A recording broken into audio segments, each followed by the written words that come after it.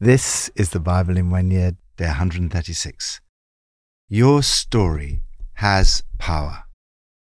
Mark Heather's parents split up when he was a child, and he was brought up by his alcoholic mother who beat him. When he was 14 years old, he stood up to her and said he wouldn't accept the beatings any more. The next day, she took her own life. From that moment, he was placed in care and became, in his words, pretty nutty, really. Getting into trouble with the police, involved in drugs, spiralling into an increasingly self-destructive lifestyle. Mark, now in his 30s, was invited by his girlfriend to Alfred HTB. On the weekend away, he had a powerful encounter with God. He said, "My group leader, Toby, prayed for me, for the Holy Spirit to come, and I knew that it was happening. The experience resulted in me crying uncontrollably. I ran to the pub down the road, grabbed a beer, wandered back and sat in the darkest corner outside that I could find. After sitting quietly, a total comfort enveloped me. I felt total love. I felt part of a family, which is something that I had no way of knowing until then. Crying, I prayed for one more sign. I asked for Toby to come out the door. As I asked, Toby walked through that very door to look for me. God is real and he loves me unconditionally and he's gentle. The Holy Spirit saved me. The Alpha Weekend helped me to find him. He knew where I was, so that when I got to the right place, he was waiting." Mark's personal story has had a powerful impact on many people's lives. Your story may not be as dramatic as Mark's, but everyone has a story. Whether you were brought up as a Christian or whether you've only been a Christian for a few hours, your story has power. From Proverbs 12. A person is praised according to their prudence, and one with a warped mind is despised. Better to be a nobody and yet have a servant than pretend to be somebody and have no food. The righteous care for the needs of their animals, but the kindest acts of the wicked are cruel. Those who work their land will have abundant food, but those who chase fantasies have no sense. The wicked desire the stronghold of evildoers, but the root of the righteous endures. Evildoers are trapped by their sinful talk, and so the innocent escape trouble.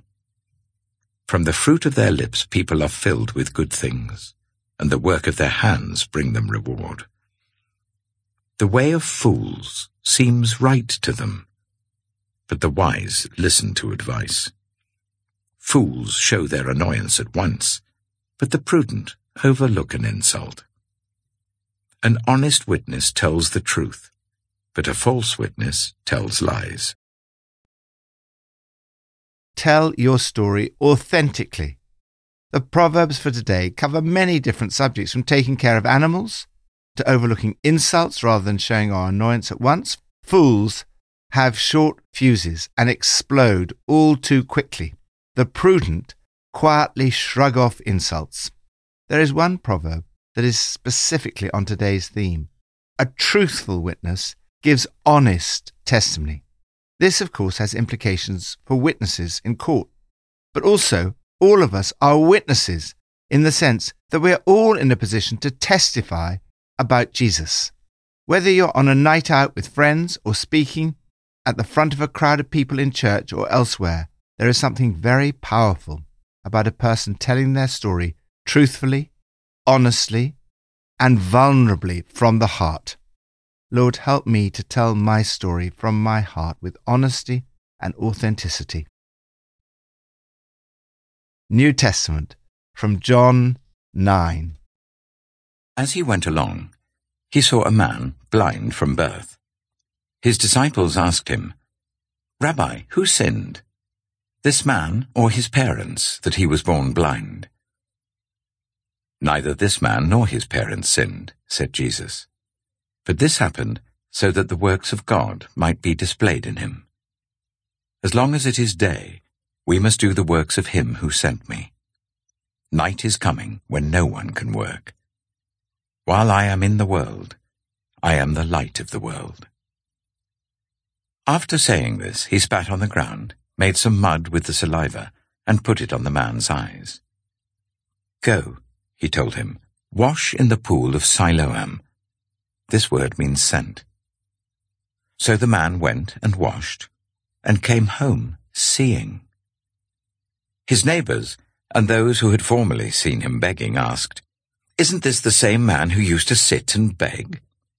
Some claimed that he was. Others said, "No, he only looks like him." But he himself insisted, "I am the man." "How then were your eyes opened?" they asked. He replied, "The man they called Jesus made some mud and put it on my eyes. He told me to go to Siloam and wash. So I went and washed, and then I could see." "Where is this man?" they asked him. "I don't know," he said. They brought to the Pharisees the man who had been blind. Now the day on which Jesus had made the mud and opened the man's eyes was a Sabbath. Therefore, the Pharisees also asked him how he had received his sight. "He put mud on my eyes," the man replied, "and I washed, and now I see." Some of the Pharisees said, "This man is not from God, for he does not keep the Sabbath." But others asked, "How can a sinner perform such signs?" So they were divided. Then they turned again to the blind man. "What have you to say about him? It was your eyes he opened." The man replied, "He is a prophet."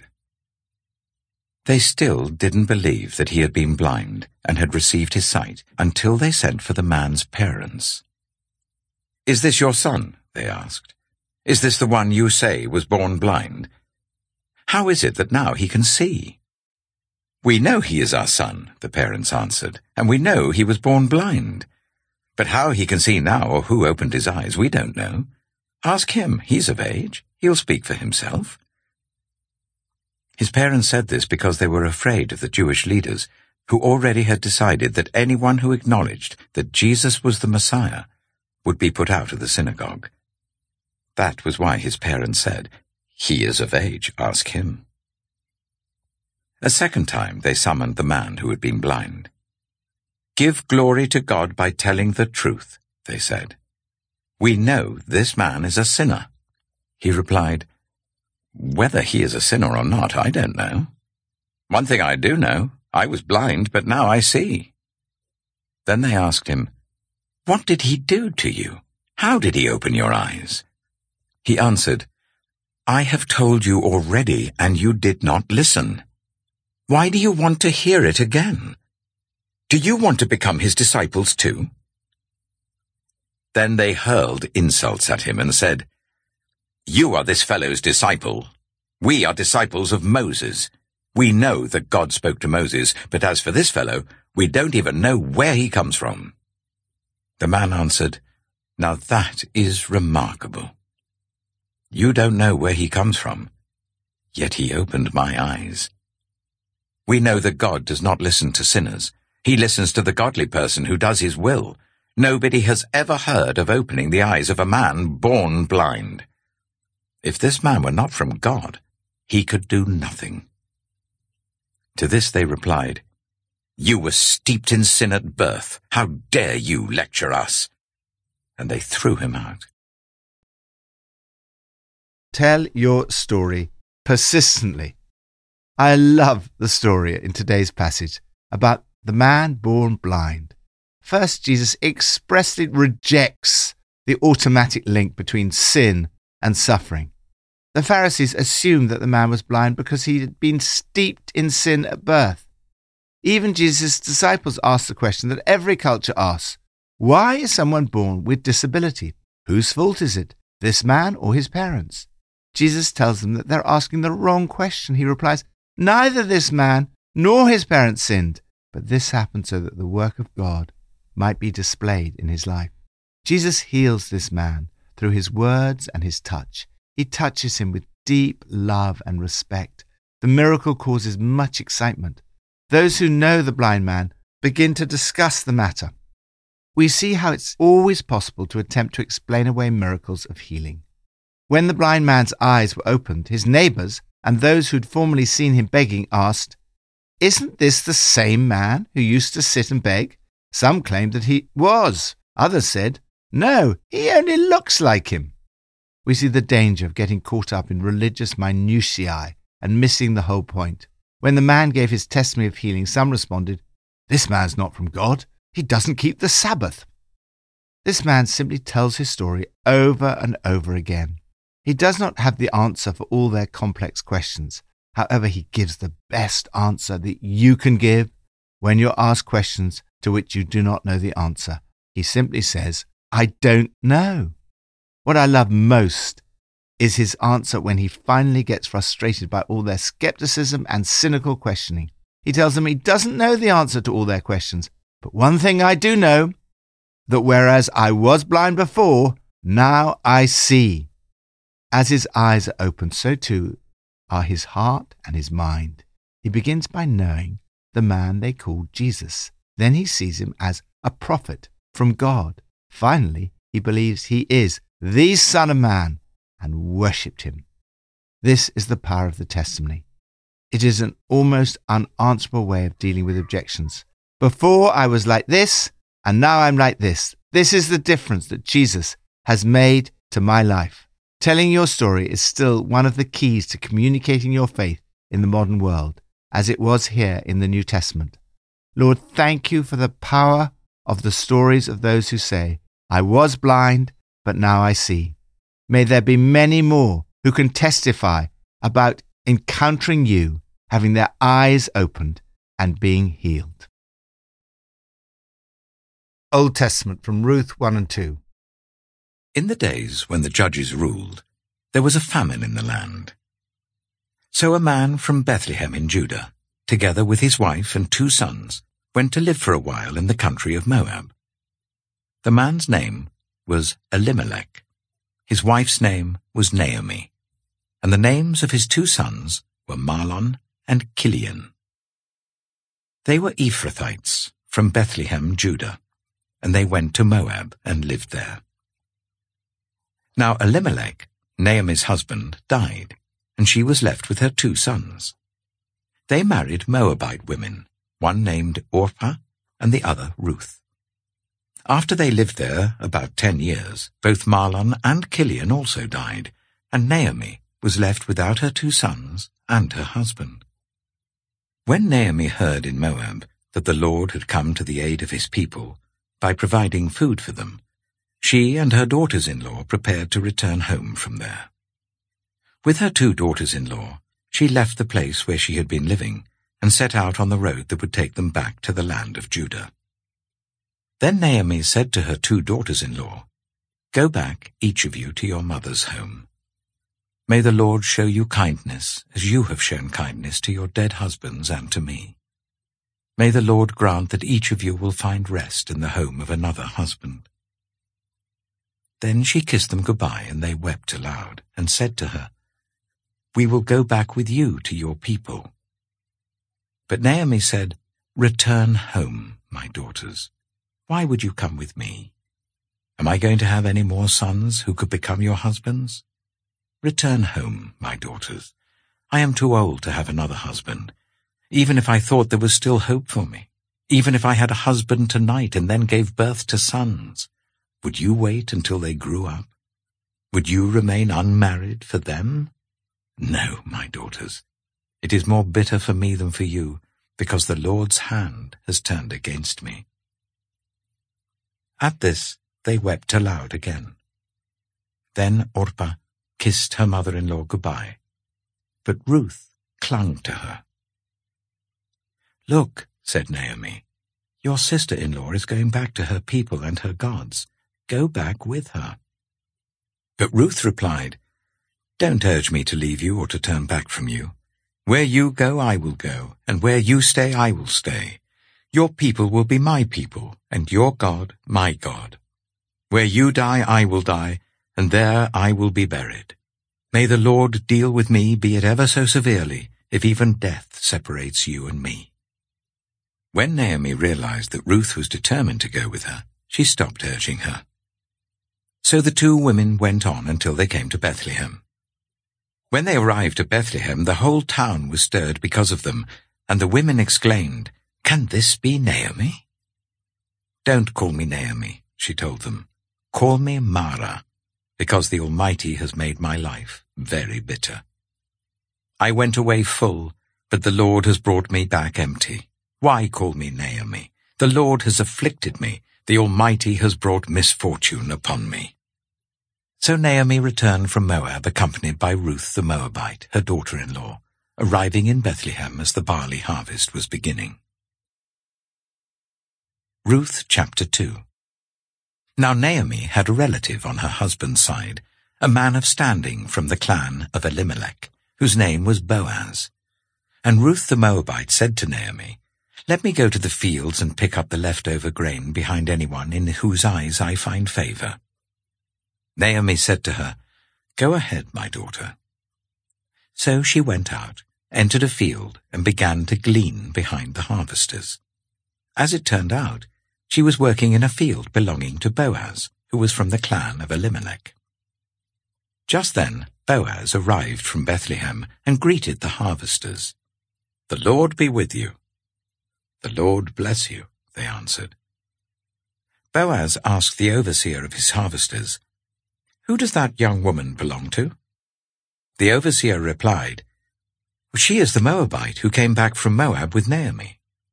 She said, 'Please let me glean and gather among the sheaves behind the harvesters.' She came into the field and has remained here from morning till now, except for a short rest in the shelter." So Boaz said to Ruth, "My daughter, listen to me. Don't go and glean in another field, and don't go away from here. Stay here with the women who work for me. Watch the field where the men are harvesting, and follow along after the women. I have told the men not to lay a hand on you, and whenever you are thirsty, go and get a drink from the water jars the men have filled." At this, she bowed down with her face to the ground. She asked him, "Why have I found such favor in your eyes, that you notice me, a foreigner?"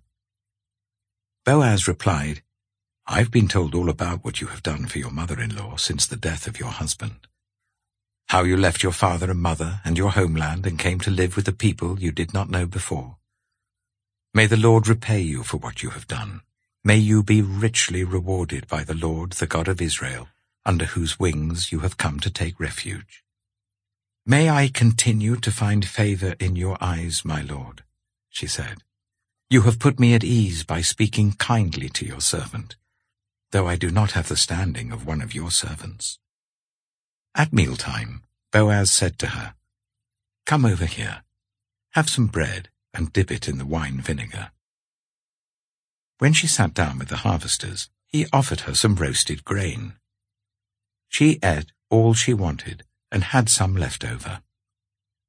As she got up to glean, Boaz gave orders to his men, "Let her gather among the sheaves and don't reprimand her.